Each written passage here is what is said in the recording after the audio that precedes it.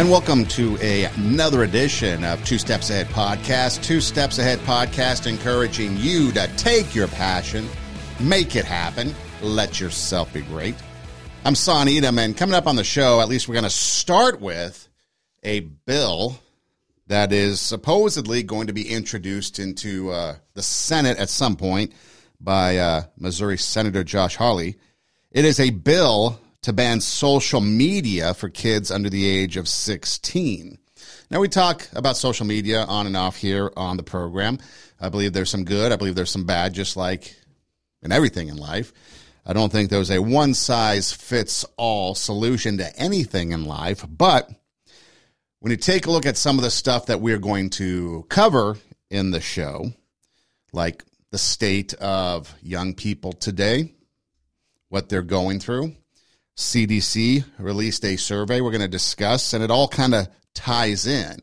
So, should there be an age limit? Should social media be banned for kids under the age of 16? Now, if this bill goes through and becomes law at some point, you will need to sign up to get onto social media apps such as TikTok, for example. And I think that's the main one that's being focused because it has the most impact on young people today.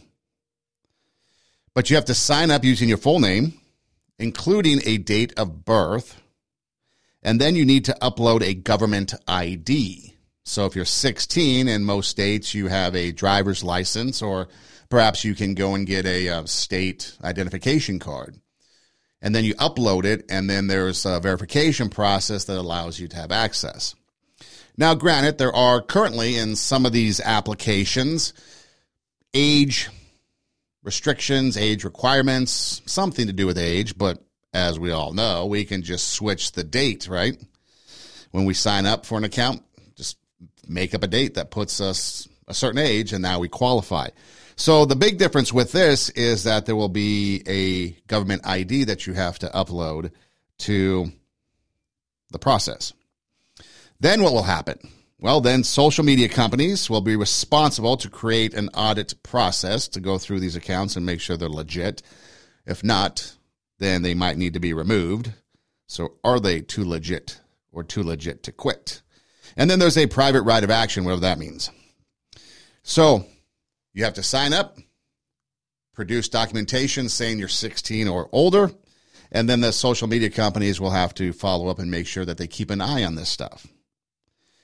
Then on top of that, something that is going to be interesting to see just how they do it, the Federal Social Media Research Act, which would commission a report on the harms of social media and fully fund a study to track social media's effects on children over 10 years, over a 10-year span. I don't think we need a commission for the next 10 years to tell us that social media can have a negative impact and probably is more negative on kids than positive.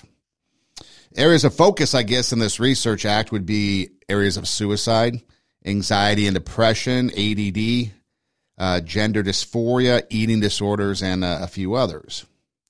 Now, on the surface, this is a good idea, and I would tend to agree that, yeah, there should be some age restrictions on what kids and social media are looking at.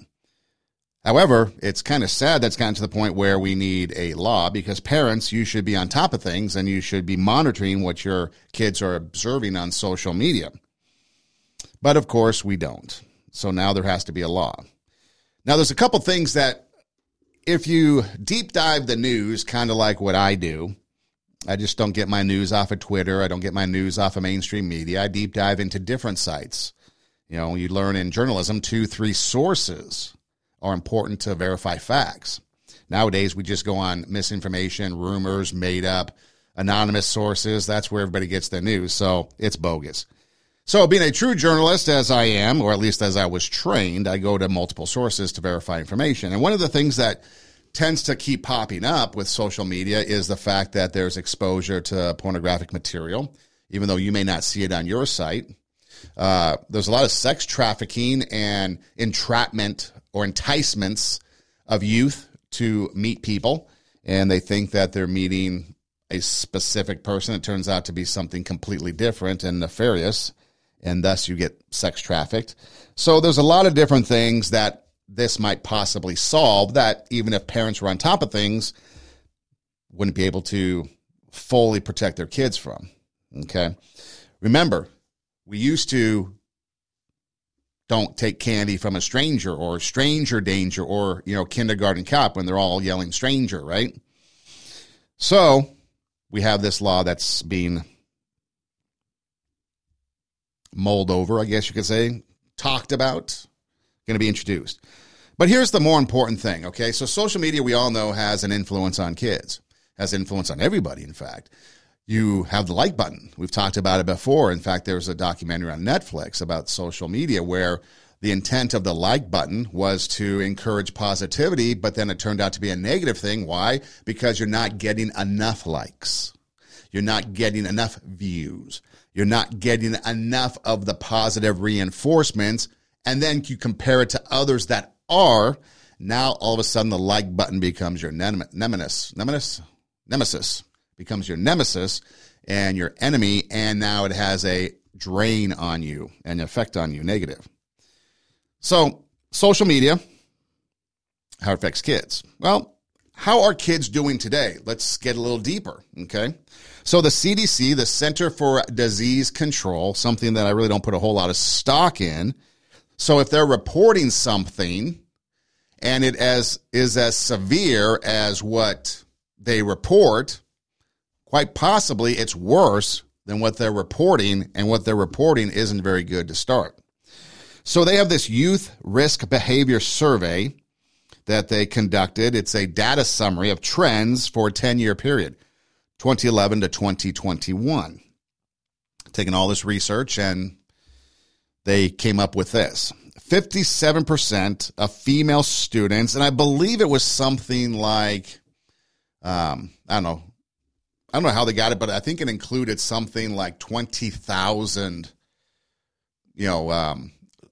people that were surveyed in each category, or, the data wasn't just like 1,000. It was significant. 57% of female students admit to a state of hopelessness, sadness, or other negative feelings. That's over half of female students, young people. We're talking, I think, 18 under, maybe even 21 under if you include college. You're talking about half the people that are women have a negative look at themselves, hopelessness, sadness, other negative feelings, low self-worth. 25% actually made suicide plans. 10% in 2021 alone attempted suicide. Not maybe that number's up, because if people did attempt suicide and were successful, are they included in this? It did not say. So again, the numbers could be higher than what's being reported. You're getting the message yet? In 2021, 14% of boys and 30%, over double of girls, considered suicide. Now, the report went on, okay, you got this data and this information, and then it shows some other trends. The report goes on to show that girls are more likely to drink alcohol, do drugs, which then, of course, lead to things like violence, whether it be them acting out because they're either in a drunken state, they're hopeless, they're depressed, they're suicidal, so they're acting out in a violent nature, or perhaps violence is being perpetrated against them. Increase in mental health, which is, I think, really, when it's looked at, it's underwhelming. People will think anything can be mental health. I don't think it's become like the buzzword, like white supremacy, or like you're a Nazi, or things like that. It just becomes a buzzword. You're a racist, right? If you think math is racist. Roads apparently are racist. Everything's racist. It becomes like this buzzword that people use. I think mental health, and we have to be careful with this, I think mental health is becoming that buzzword that just we become numb to. Everybody has mental health. Oh, no big deal. We got to take mental health more serious. And when we look at these numbers, 57% of females, a negative look at life, negative look at themselves. 25% made suicide plans, 10% attempted suicide, does include maybe successful suicides. 30% in 2021 considered it. Mental health, suicide. We've got to take these things serious. And a lot of it stems from the fact that there has been an increase, and we've talked about it on many shows, and we've looked at the numbers, that since the invention or the popularization of social media, these negative numbers have been increasing. People look at images on social media and they like to compare themselves to those images or those likes or the followings or the obsessive amount of money that people are making, and they wish they could do that. And so then they take steps to try to match that. And then the cyberbullying that goes on. I don't even think cyberbullying was considered in this, but you've got cyberbullying that is probably rampant. We see it all the time. If you scroll through your social media, don't you see what they call, I guess, the trolls, now we're calling them? But it's cyberbullying is really what it is.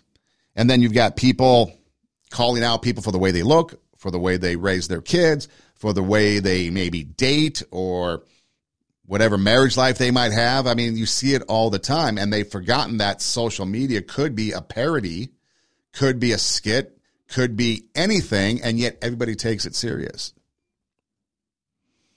What do I say? 20% of girls experienced violent sexual assaults between 2020 and 2021.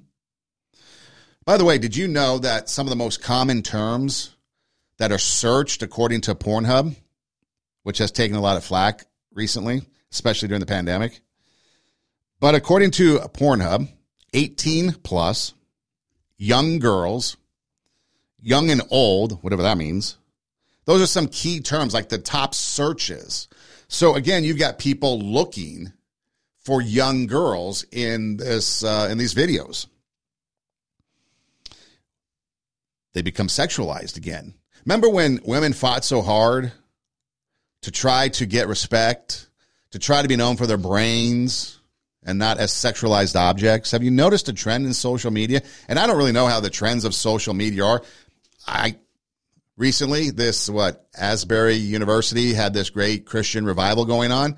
I think one post came across my For You page or whatever it is. And so I checked it out because it was making national news. Then all of a sudden I'm inundated with religious content. Okay. So whatever the algorithms or whatever the way they decide to determine to send you stuff, all it takes is a look at one video and boom, you get inundated with stuff. It used to be people lip syncing and dancing. Then I got animals because there was a beaver rehab specialist that was rehabbing a beaver. And so I'd watch the videos and then all of a sudden I get inundated with wildlife. And so it doesn't matter. If you watch one thing, you get inundated with it. So I like to watch different things. And I also like to use social media as kind of a litmus test or a gauge as to what's going out there in pop culture, how society is through social media. And so you've got things like sex trafficking. You've got things like sexualized content being more prominent out there. I know you've got things like OnlyFans that have gone through the roof, which is specialized sexualized content that you can subscribe to.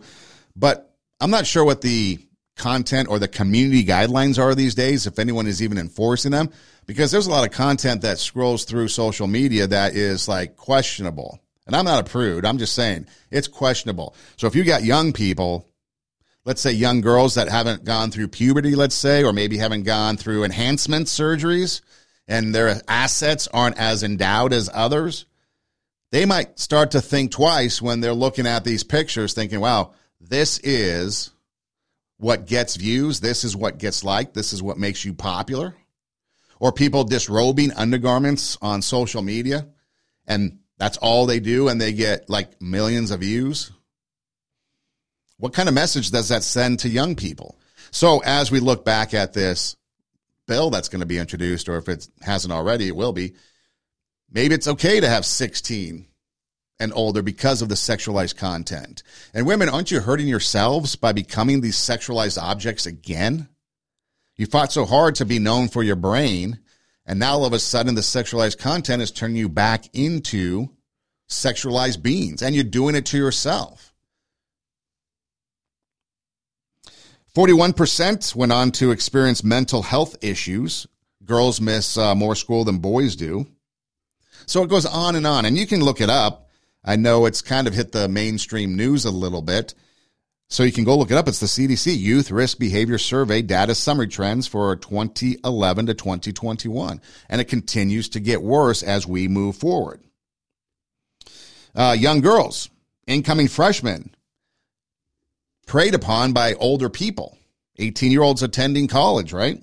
They're attacked. They're assaulted. I can't imagine how many lives are destroyed on a weekend at a frat party, fraternity row, whatever celebrations are going on. I remember a story a couple years ago. I think it was 2021. So like August maybe of 2021. Incoming freshman moves into a sorority. School hasn't even started. It's opening weekend. She's a victim of sexual assault, rape. She hasn't even attended one class yet. Sexual assault. Done. Which leads me to believe, if we're starting to think about age of consent, because women are being assaulted on campuses, and in most cases you have age of consent being 18 in most states, 16 in some. Shouldn't we start looking at maybe age of consent a little differently? If we have this predatory society preying on young people, and we'll get to some other things, but preying on young people, let's say young girls, young women specifically, maybe we should think about upping the age of consent to 21. That way, incoming freshmen, if you are over 21, junior, senior, you can't prey upon these young incoming freshmen. I mean, you can't drink alcohol unless you're 21, right? Apparently now you can't buy guns unless you're 21. Laws changed. So if so much damage is being done by alcohol and they think that people aren't responsible unless you're 21, if you think that having a gun, you're not responsible until you're 21, well, maybe sex should be considered as something that young people aren't responsible enough to handle, and make it 21 so that way they can't get preyed upon. And sure, there's some states that have, I guess, what they call like a Romeo and Juliet law, where like if, let's say, two 17-year-olds engage in consensual activity, there's no statutory rape involved. So you don't have to get medieval. Again, not one size fits all. So if you had a college campus and two 20-year-olds get it on, doesn't have to be statutory rape automatically. There's common sense, right? But if you're putting layers of protection, does a 60-year-old dude really need to be hanging out and preying upon a 15, 16, 17-year-old? Now, if they're 18, 19, age of consent as it currently is, and it's consensual and it's legal and they decide that that's what they want to do, I guess that's what they want to do. But again, what's this predatory nature on young people? They're already inundated with a lot of negativity, and the numbers show it. So if age of 21 was the age of consent, perhaps then we would have less, well, maybe not less, but at least we'd be able to go after some of these predators, these people that are preying on young women. Because again, 57% feel bad about themselves. 25% made suicide plans. 10% attempted suicide. 30% of girls in 2021 considered suicide. 20% of girls in 2020 to 2021 experienced violent sexual assaults. I don't know what the difference between violent and nonviolent sexual assaults are, but violent sexual assaults. 41% went on to experience mental health issues. Girls miss more school than boys. It's all negative. So why not put layers of protection against our young people? Why not put layers of protection and allow people to have the opportunity to grow up to be adults without having their lives, their innocence shattered? So maybe the age of 16 for social media, maybe 16 is too young. Maybe we should consider something else. So what else is there? Okay, so you've got this bill about social media and an age of consent. But now we've got sex reassignment surgery going up. And if you look into it, you see a lot of influence of social media, but let's just look at it by itself. So sex reassignment surgery that's being pushed upon people, right? It's in the mainstream everywhere. In 2018, about 9,500 sex reassignment surgeries were recorded. 2,800 were male to female. So that means you were born a man and now you're a woman. 6,691 went from female to male. What does that say about the state of womanhood, of females? Now, you can get into the psychology of this, that, whatever, gender dysphoria, I was born in the wrong body, whatever. You can go argue that. That's not what I'm talking about. But if you have a predominant, what is that, almost like 3-to-1? 3 females changing their sex to male and having assignment surgery, like lopping off body parts, compared to men, maybe there's something going on in all of this that are affecting women. Wouldn't it be the same? And so why is there this big push? Okay, we know social media makes a lot of money, and we know people on social media make a lot of money. So a lot of people are driven by making money on social media. That might be self-inflicted harm that you put yourself out there and then get ridiculed because you are doing whatever you're doing, trying to make money. Okay? But sex reassignment surgery, why are we forcing or trying to force young people to have sex change? Well, did you realize that, or did you know that the sex reassignment industry is a $2.1 billion a year industry? Maybe we just found a new cash cow. So to hell with everybody, let's make money on this and let's force the young people. Let's give some kickbacks to some people to push it so that we can make billions of dollars off of it. Because if this was important, if this was life altering, if this was like I was born in the wrong body and I need to correct it, should it not be free? Should it not be affordable? No. $2.1 billion. It's a cash cow is what it is. Really? Okay. New York Times reports that 1.4% of teens ages 13 to 17 are considered transgendered, or they consider themselves transgendered. If you're 18 to 24, 1.3%. So if you lump those together and compare it to the entire population, you're looking at about 0.5%. 0.5% of people, according to the New York Times, identifies as trans.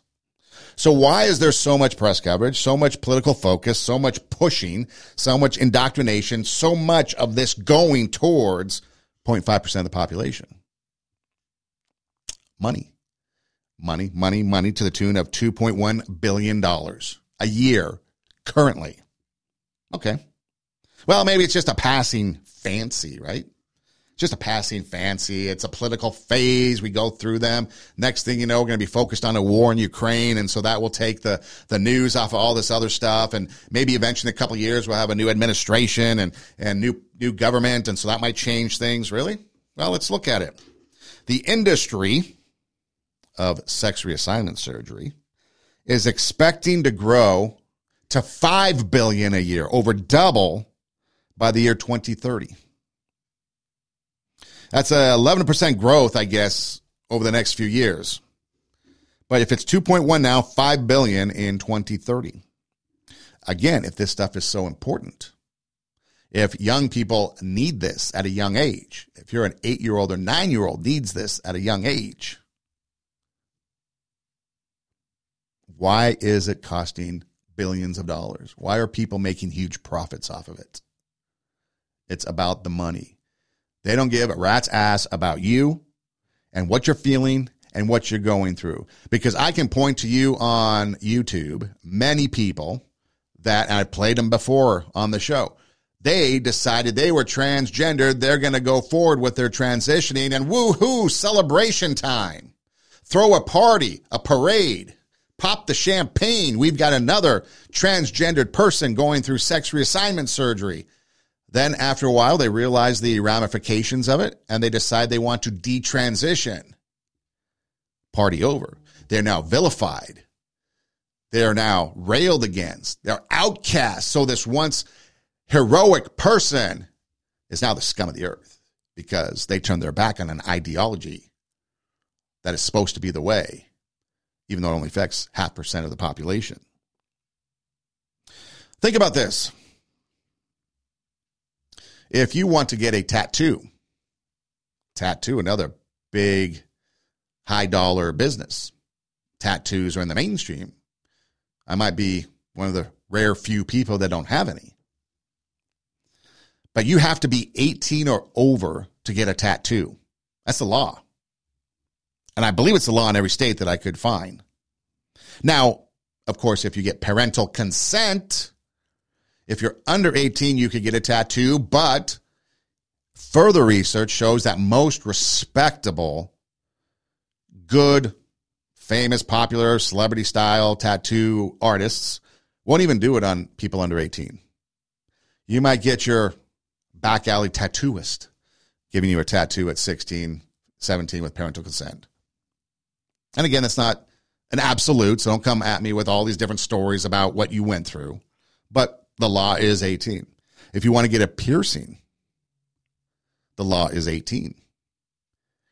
I know this gal turned 21, and nowadays they have these different, identification cards. If you're under 21, and if you're 21, right? If you're under 21, it's this way. If it's 21, it's this way, right? So the turned 21, and so the old youthful style of identification card was expired. Wanted to get a piercing. I don't know what kind, but wanted to get a piercing. Went to the piercing. They would not give a 21-year-old a piercing because the identification was expired. Even though it showed everything was correct, would not do it. Person had to go and get a valid identification, went back, and then was able to get the piercing. So again, there's people out there that if they do follow the law, will enforce that you have to be 18 plus with verifiable identification to get a tattoo or to get a piercing. When I had my ear pierced at one point in time, I think it was back in college, I had to do with a needle and an orange. Stuck the orange behind my ear and good to go. We've come a long way since then. But so again, if you're dealing with a tattoo, which is commonly accepted as something good, people get them removed, I know that. But if you're dealing with body art and you have to be 18, if you're dealing with a piercing and you have to be 18, or you have to have parental consent, why is it that we're forcing something that is going to dramatically alter a person for life? A tattoo you can get removed, how painful it might be, you can get it removed. A piercing, take it out, and supposedly it closes up. You cannot, I don't care what you say, you cannot reverse. Sure, you can cosmetically try to put it back together like Humpty Dumpty, but it's not the same. These people go through so much that they're not the same person, and you can't put them back together. I don't care what you say. So why are you forcing this on people? And more importantly, why are you assaulting young women? Because again, by the ratio of almost 3-to-1 in 2018, female to male sex transition surgery was taking place. So why is there an assault on young women? Maybe we need to have age restrictions on all of this stuff. Do you really think an 8-year-old who can't make up his mind what he or she wants to be for Halloween, or a 7-year-old or a 9-year-old? Someone going into college changes their majors 3, 4, 5 times before they graduate. And yet you want to make it without parental permission that a minor can go through and get sex reassignment surgery. $5 billion a year in 2030. You think they're not going to push that and get the money? Do you think politicians aren't getting kickbacks to promote this and to push this? You know they are. It's all about the money. So again, age of consent, 18, 16 in some states. Piercings, tattoos, 18. Alcohol, 21. Gun, 21. Being able to drive, 16. Being able to vote, 18. Everybody and pretty much everything has either an age restriction or you have to be a certain age. Hell, there's menus that you have to be 55 plus to order off a menu. You have to be 13 or less to order off a menu. Even menus have age restrictions. So, because remember, it's all about, because life and the show is all about this. And this is why we're talking about it. You have greatness within you. You have the ability to do more than you can ever begin to imagine. See, I believe that anybody through observation and practice can perform at the level of excellence. But when you're pursuing your greatness, this is worth writing down, you don't know what your limits are, and you act like you don't have any. So I say to you, you have something special. You have greatness within you. See, if we're talking about bringing out our inner greatness, raising the standard, how are we bringing out the inner greatness? By attacking a group of people, attacking women to the tune of, they are to the point of, again, 57% state of hopelessness, sadness, negative feelings, 25% made suicide plans, 10% in 2021 alone attempted suicide. 20% of girls experienced violent sexual assaults in 2020 and 2021. On and on and on. So it's not just social media. It's not just sex reassignment surgery.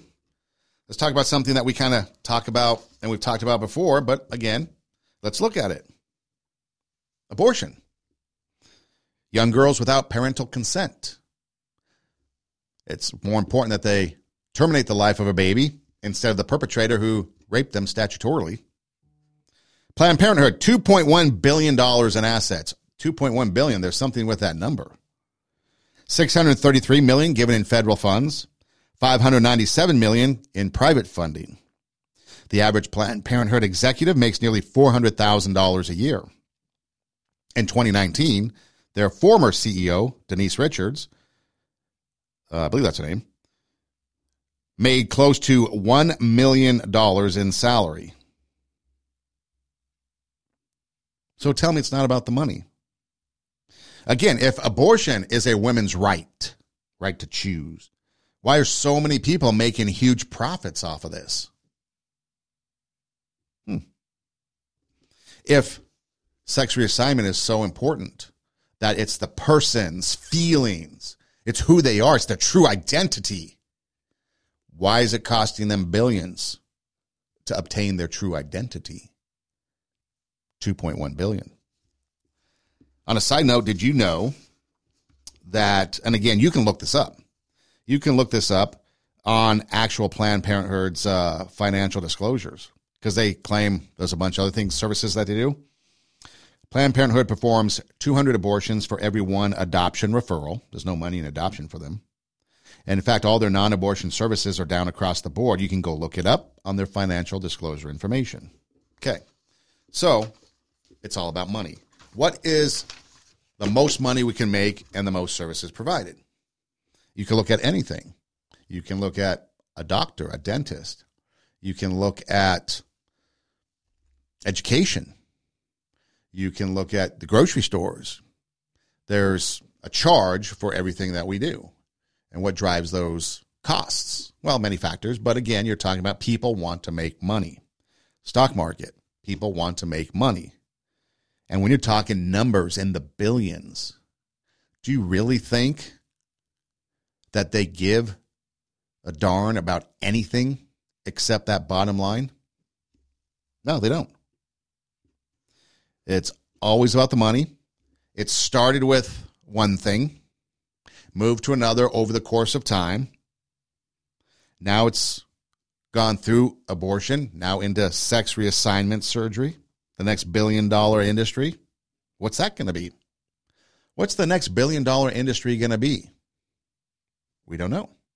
But I'm sure it's going to come, and I'm sure it's going to be something that is negative, with negative effects and negative consequences. Maybe we just saw it over the last couple of years with a vaccine. We know that made billions of dollars.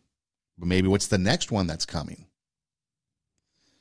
So again, assault on young people, especially young girls, continues. So you wonder, 57% of young girls have a negative self-view. I've used the analogy before. You're looking in the mirror at your reflection. What do you see? Do you see a clear representation of who you are with all the good, the flaws, everything in between? Or are you looking at a misrepresentation of yourself because of all the influences that have come and told you that what you see is bad. What you see is wrong. What you see shouldn't be seen, and you need to fix it. And not only do you need to fix it, but you need to pay for that fix. And we're the ones that can do it. And we don't care what the cost is 5, 10 years down the road. We want that money now, and you need that fix now. You know, plastic surgery might have been, I think Botox, maybe Botox we should throw in there. I don't know if people still do Botox, but at one time Botox might have been the next billion-dollar industry. There's always something that they find. Implants, breast augmentations became huge, right? And then all of a sudden some people started having issues with them. I believe Pamela Anderson was one that had like health issues from it. People just throwing things out there because you have a problem. You were born wrong, whether it be the size of any anatomy, whether it be the color of your skin, whether it be hair, whether it be eyes, whether it be your identification of gender.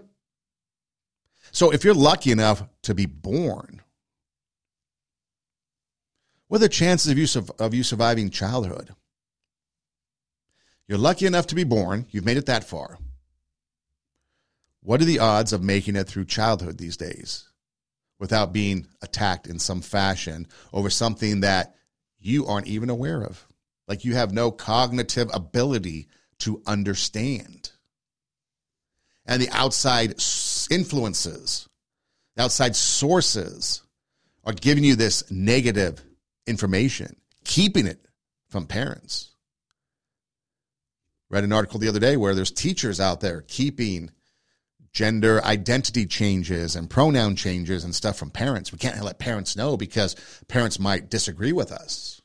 Saw a video just this morning about some teacher, looked like somebody who fell out of a Skittles basket, telling us that parents don't have the right to have control over their kids. Really? If a parent doesn't have the right, what gives you the right? Social media, again, increases the negative self-worth in people exponentially. Women use filters on every picture. Why? Women have remade themselves as sexualized beings. Sexualized content on social media has become volunteer now. R-rated stuff on TikTok that women do. Upskirt pics of themselves. You'll see them take a picture up their skirt and then flash the camera real quick, and they want you to, or their phone real quick, and they want you to test your pause skills.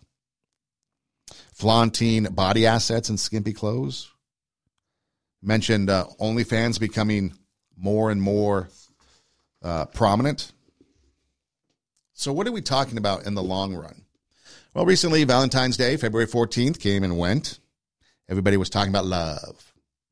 Where does love fit in all this? What does love got to do with it? Is it just a secondhand emotion? Well, if you look at love, there are three main types. Well, maybe four, I guess, if you want to. There's the philia, that's how you pronounce it, the philly, the brotherly love, the friendship, the kinship, Philadelphia, city of brotherly love. There's that family relationship, which I guess is a subcategory called storge or something like that. So you got a family relationship type of love. You've got a friendship type of love. You've got the eros, the ooh la la, the romantic love. And then you've got the agape love, which is the selfless, sacrificial, unconditional love that if you are religious, you probably see it more in the Christian circles. But what might be some characteristics or actions that kind of represent the different kinds of love? Just kind of in generalities. If you're looking at family relationship love, maybe parent, kid, brother, sister, aunts, uncles, If you're talking about the brotherly love, friends, maybe coworkers, maybe people that you hang out with that aren't related, but just not the romantic interest. The romantic interests. And then that selfless, unconditional, sacrificial love. What might be some of the characteristics that might be involved in all this? Well, first of all, there might be a sense of safety. If you love someone, you want them to feel safe. You want to be non-threatening to them. Won't pressure if someone has a love for you, they won't pressure you into doing things you don't want to do. I think that's important. They won't pressure you into doing things you don't want to do. They're supportive in your decisions. So if someone is pushing you to do something, they might not truly love you, whatever that might be. Active listening might be another characteristic of a type of love. Are they engaged in what you're saying? Are they asking questions about what you're saying? Not interrupting and letting you talk.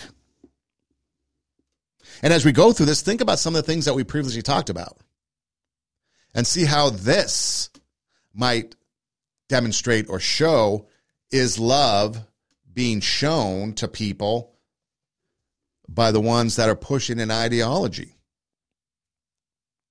Safety, feel safe.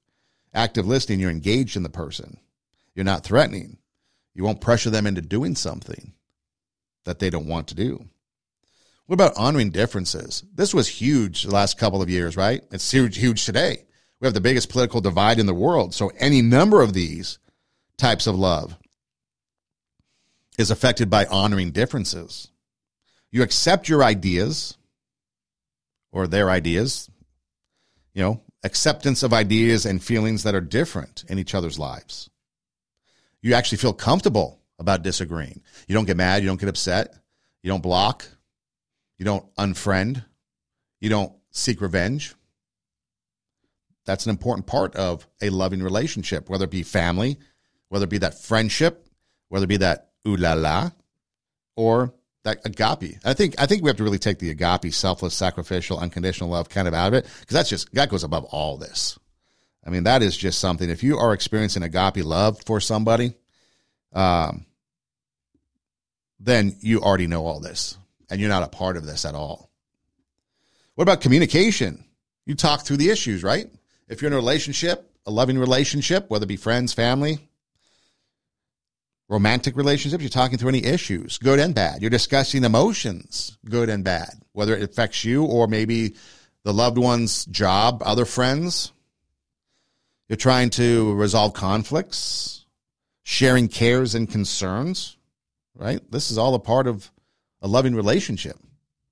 What about trust? Trust. You won't question them about seeing other friends or if they're going out. You won't go through their phone. You allow them to live without being scrutinized all the time. So if you trust someone, you allow them to be them while they allow you to be you. And then hopefully you don't betray that trust. What about effort? If you're in a loving relationship, again, whether it be with family, whether it be with a friend and the friendship kind of thing, whether it be the romantic kind, you're going to give effort, right? You're going to be committed. You're going to prioritize them, or they're going to prioritize you. Basically, you're going to show action toward them that you love them. And again, we got to clump this all together. So if you're showing action that you love them, you're going to communicate with them. If you're showing action that you are loving them, you are going to actively listen to them. You're going to show them safety. If you trust them, if you want to feel their safe, like give them safety, you want to love them enough so that they feel safe around you, you're going to take action, right? These are all interchanged is the point that I'm trying to make. You're going to collaborate. You're going to work together on things to make a difference, to solve issues, to improve life. Partnership. You guys are a team. It's teamwork, right? You're coming together for a common good, and that's that relationship. And you want that relationship to be good. And then, of course, you respect them. They respect you. They show that you are valued. They support your choices. You support their choices. You're honest about it. How many honest, respectful conversations have you had about honoring differences? How many of you do active listening when honoring differences? How many of you provide a safe community to discuss some of the differences? Do you trust them to share your true feelings in hopes that in return they will respond or act accordingly? You support their choices. You're honest. You're polite. You're courteous. See, so when you look at some of these things and you bring this all together, like a recipe, you put it all together and you get a loving relationship, right? And this is just an example of a few. I mean, the topic of love is endless. But if you're looking at this, and this is kind of a recipe, safety, active listening, easy communication, trust, effort, collaboration, respect, and you take all that and you mix it up, you put it in a blender, you throw the recipe together, put it in the oven, and out comes a loving relationship. That's what we're talking about. So you put all this together, and hopefully it's a loving relationship, whether that loving relationship is family, friends, romantic, or the selfless, sacrificial, unconditional love. So when we look at the things that are going on in life, the CDC survey, some of these other things that we've talked about, is there love being demonstrated? If someone says, yes, you should go do something that is life-altering, and we're not going to let your parents know, is that a reflection of a loving relationship? If we're honest, we're probably saying no. If someone comes to you and says, I'm thinking about changing my gender, having sex reassignment surgery, I think I'm going to tell my parents. And they say, no, don't do that. Just go do it. Do you think that's a loving relationship? Probably not. Now, on the flip side, if someone comes to you with a serious problem or a crisis, maybe they're thinking about suicide, a loving relationship, you would probably be like, dude, let's go get you help, right? If it's something that severe, you're facing mental illness or mental health, let's go get you some help, some therapy. That would be a loving relationship, demonstrating an effort, right, to show a loving relationship. But yet, if someone comes to you, 15-year-old, gets pregnant somehow, doesn't know what to do you automatically point them a certain direction, or do you listen to what they have to say first? Find out what they think, what they're going through, what they want to do. And then let's go talk to somebody.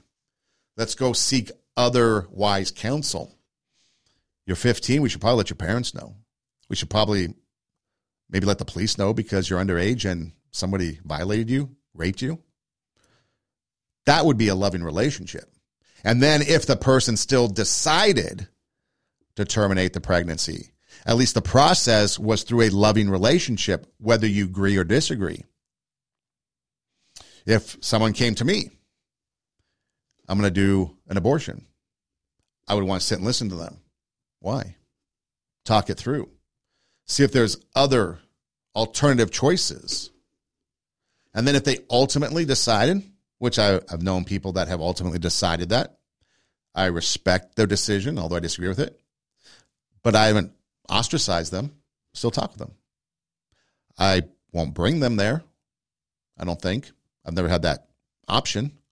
But I'm there afterwards. I'll definitely be there afterwards with open arms because you're going to need the help. Because the providers don't help. The providers don't help afterwards. Follow-up care, things like that. They don't care. They do the procedure. They get the money. Then they're done. But what about all the people that regret their decisions? These decisions that are final. They regret them. Who's there to help scoop them up? So, yay, we were there because you wanted sex transition surgery. Yay, you're a hero. You're a champion. Oh, wait, you want to detransition? Screw you. Goodbye. Now they're all alone. Nobody there to help pick up the pieces. No king's horsemen. No king's men putting you back together again. So if we look at this and these crises that are going on around the world and in our society, whether it be an earthquake in Syria and Turkey, whether it be a war in Ukraine, whether it be social issues, whether it be fentanyl, now all of a sudden, the solution is to pass out Narcan to students because the fentanyl problem is so rampant that we don't even care to solve the problem. We just want to give them a Band-Aid. Oh, you get an OD of fentanyl because you opened someone else's locker and now you've been exposed to it. Here, just take Narcan. Cities. I've seen news stories where kids getting off the bus have to walk around and walk through homeless encampments. San Francisco comes to mind. You think about, I think I just saw something where in Illinois, 53 schools, not one student, according to the news report, not one student can read at grade level. In 53 schools, might even be school districts, but 53 was the number that I read. 53 schools, if not school districts, can't read at grade level. Math, science, being left behind. You've heard kind of the rumors, I guess they're rumors, I don't know if they're verified, but what we see in America versus what students in China see, they see science experiments. They see things that are educational, things that are going to make them better, that are going to improve society. We get the slop. We're eating from the pig's trough on social media. And things that get out there, good content, might be a passing fad, but ultimately they get lower on the algorithm scale, might get blocked because it's not out of love. So again, if we're going to make a decision based on whatever it is, if we look at it through the lens of love and just even through some of these basic characteristics, safety, listening, honoring differences, easy communication, trust, making an effort, collaborating, respect. We put all that together and we say this just this simple thing is a loving relationship. Although we know love isn't a simple thing. Relationships aren't simple things. But let's just say for conversation, this is what we're going to look at. And this is what we're going to say love is. And then we're going to act accordingly. Does some of the other stuff change? Should we have an age of 16 for social media because we love our kids so much? We don't want them to be exposed to certain things. We see gender dysmorphia going more rampant, increasing because of influences on social media. People don't even know what it is. We see terminology, language changes all the time. So many classifications of identifications of people, non-binary and other things, whatever. We can't even keep up with it. There's so many. So if adults can't keep up with it and don't really know what's going on, how are kids going to understand it? Because they don't have an understanding. Their brains haven't developed enough to fully understand. We take that into consideration. So if we look at things through the lens of love, we might see, or we might act, or we might want to respond to things differently than just a political ideology. Because right now, the only thing that kids are good for are being pawns in a political game, being pawns in a social justice game, being pawns to pursue an ideology that brings in $2.1 billion a year now and might be moving toward $5 billion to the year 2030. An industry that brings in $2.1 billion where the director, the last CEO, made almost $1 million, where the average executive makes $400,000. It's all money. That's what's driving this. And so when you sit there and you're boasting your ideology about this and that, you're really just making someone else rich. Are you getting rich? Are you making money? Wouldn't you like to be an executive for Planned Parenthood and make $400,000 a year if you were pro-choice? But you're not. Then we talk about what disproportionately affecting different ethnic groups or culture groups or race. Go look up the disproportionate. You'll be outraged. So if we have climate, okay, climate's another buzzword, right? So if we have climate, these climate zealots running around on their jets setting here and there, right? And they're trying to tell us that we need to save the planet, but yet they're ruining the planet because they're burning fossil fuel on their jets, right? But we need to save the planet because we need to have a better world for our next generation. Well, what's happening to our next generation? It might not be here. It's not going to be here because we're aborting the next generation. Women, to the tune of 3-to-1, are going from female to male. Maybe they don't want kids. Maybe they can't have kids because of sex reassignment surgery, irreversible. So what is happening to a next generation? Is there going to be future generations? Well, you're talking and saying one thing here, but you're being hypocritical because your actions over here say there's going to be no future generations. We're not going to have future generations because we're not going to have kids because we're getting rid of them. So again, when drag shows at libraries are more important than kids' reading skills, LGBT ideologies such as pronouns, bathrooms, men playing women's sports are more important than English, math, science, and history. When kids are put last and their only value, like I said, is a pawn in society today, that is when you know we've lost future generations, and we're at that point. Because if future generations, if you survive, if you're not getting aborted, if you're not committing suicide, if you're not doing drugs, or you're not facing fentanyl overdoses, or you're not changing your sex, then you might survive. But if you are doing these things, future generations don't survive. If there is no future, then why are we doing things to save the planet? Suicide rates up, abortion rates up, child mutilations are up, mental health issues are up, sex trafficking is up. By the way, we haven't even heard the clients from the Epstein list, right, or Maxwell, the people that she trafficked. Where are the Johns? Because it's rich, powerful people that are engaged in this, and that's why they want to keep these things, because it's a get-out-of-jail-free card. Abortion will never go away because rich people, powerful men, they need their get-out-of-jail-free card. Women, you think it's your body, your choice, and you think it's a woman's right, but if you think about it, the man has the most influence over your decision. They're the ones pushing you. And you know it to be true if you stop and think about it. So they say men don't have a choice. Oh, yes, they do. If you are truly, truly honest about it, you will realize that men have the most influence over the woman and her choice, the daddy.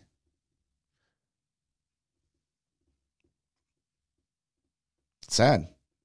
There is no future, and this is the direct result of the actions that we have today by our society. What are we going to do to affect change? I guess the first thing we could do is have a reset. We had a revival at Asbury. That was a Christian revival, religious revival. Maybe we need a societal revival. I think some politicians said we need to have a divorce between red states and blue states. Well, that might be one answer, one solution, but what about having a societal revival? What about putting kids first?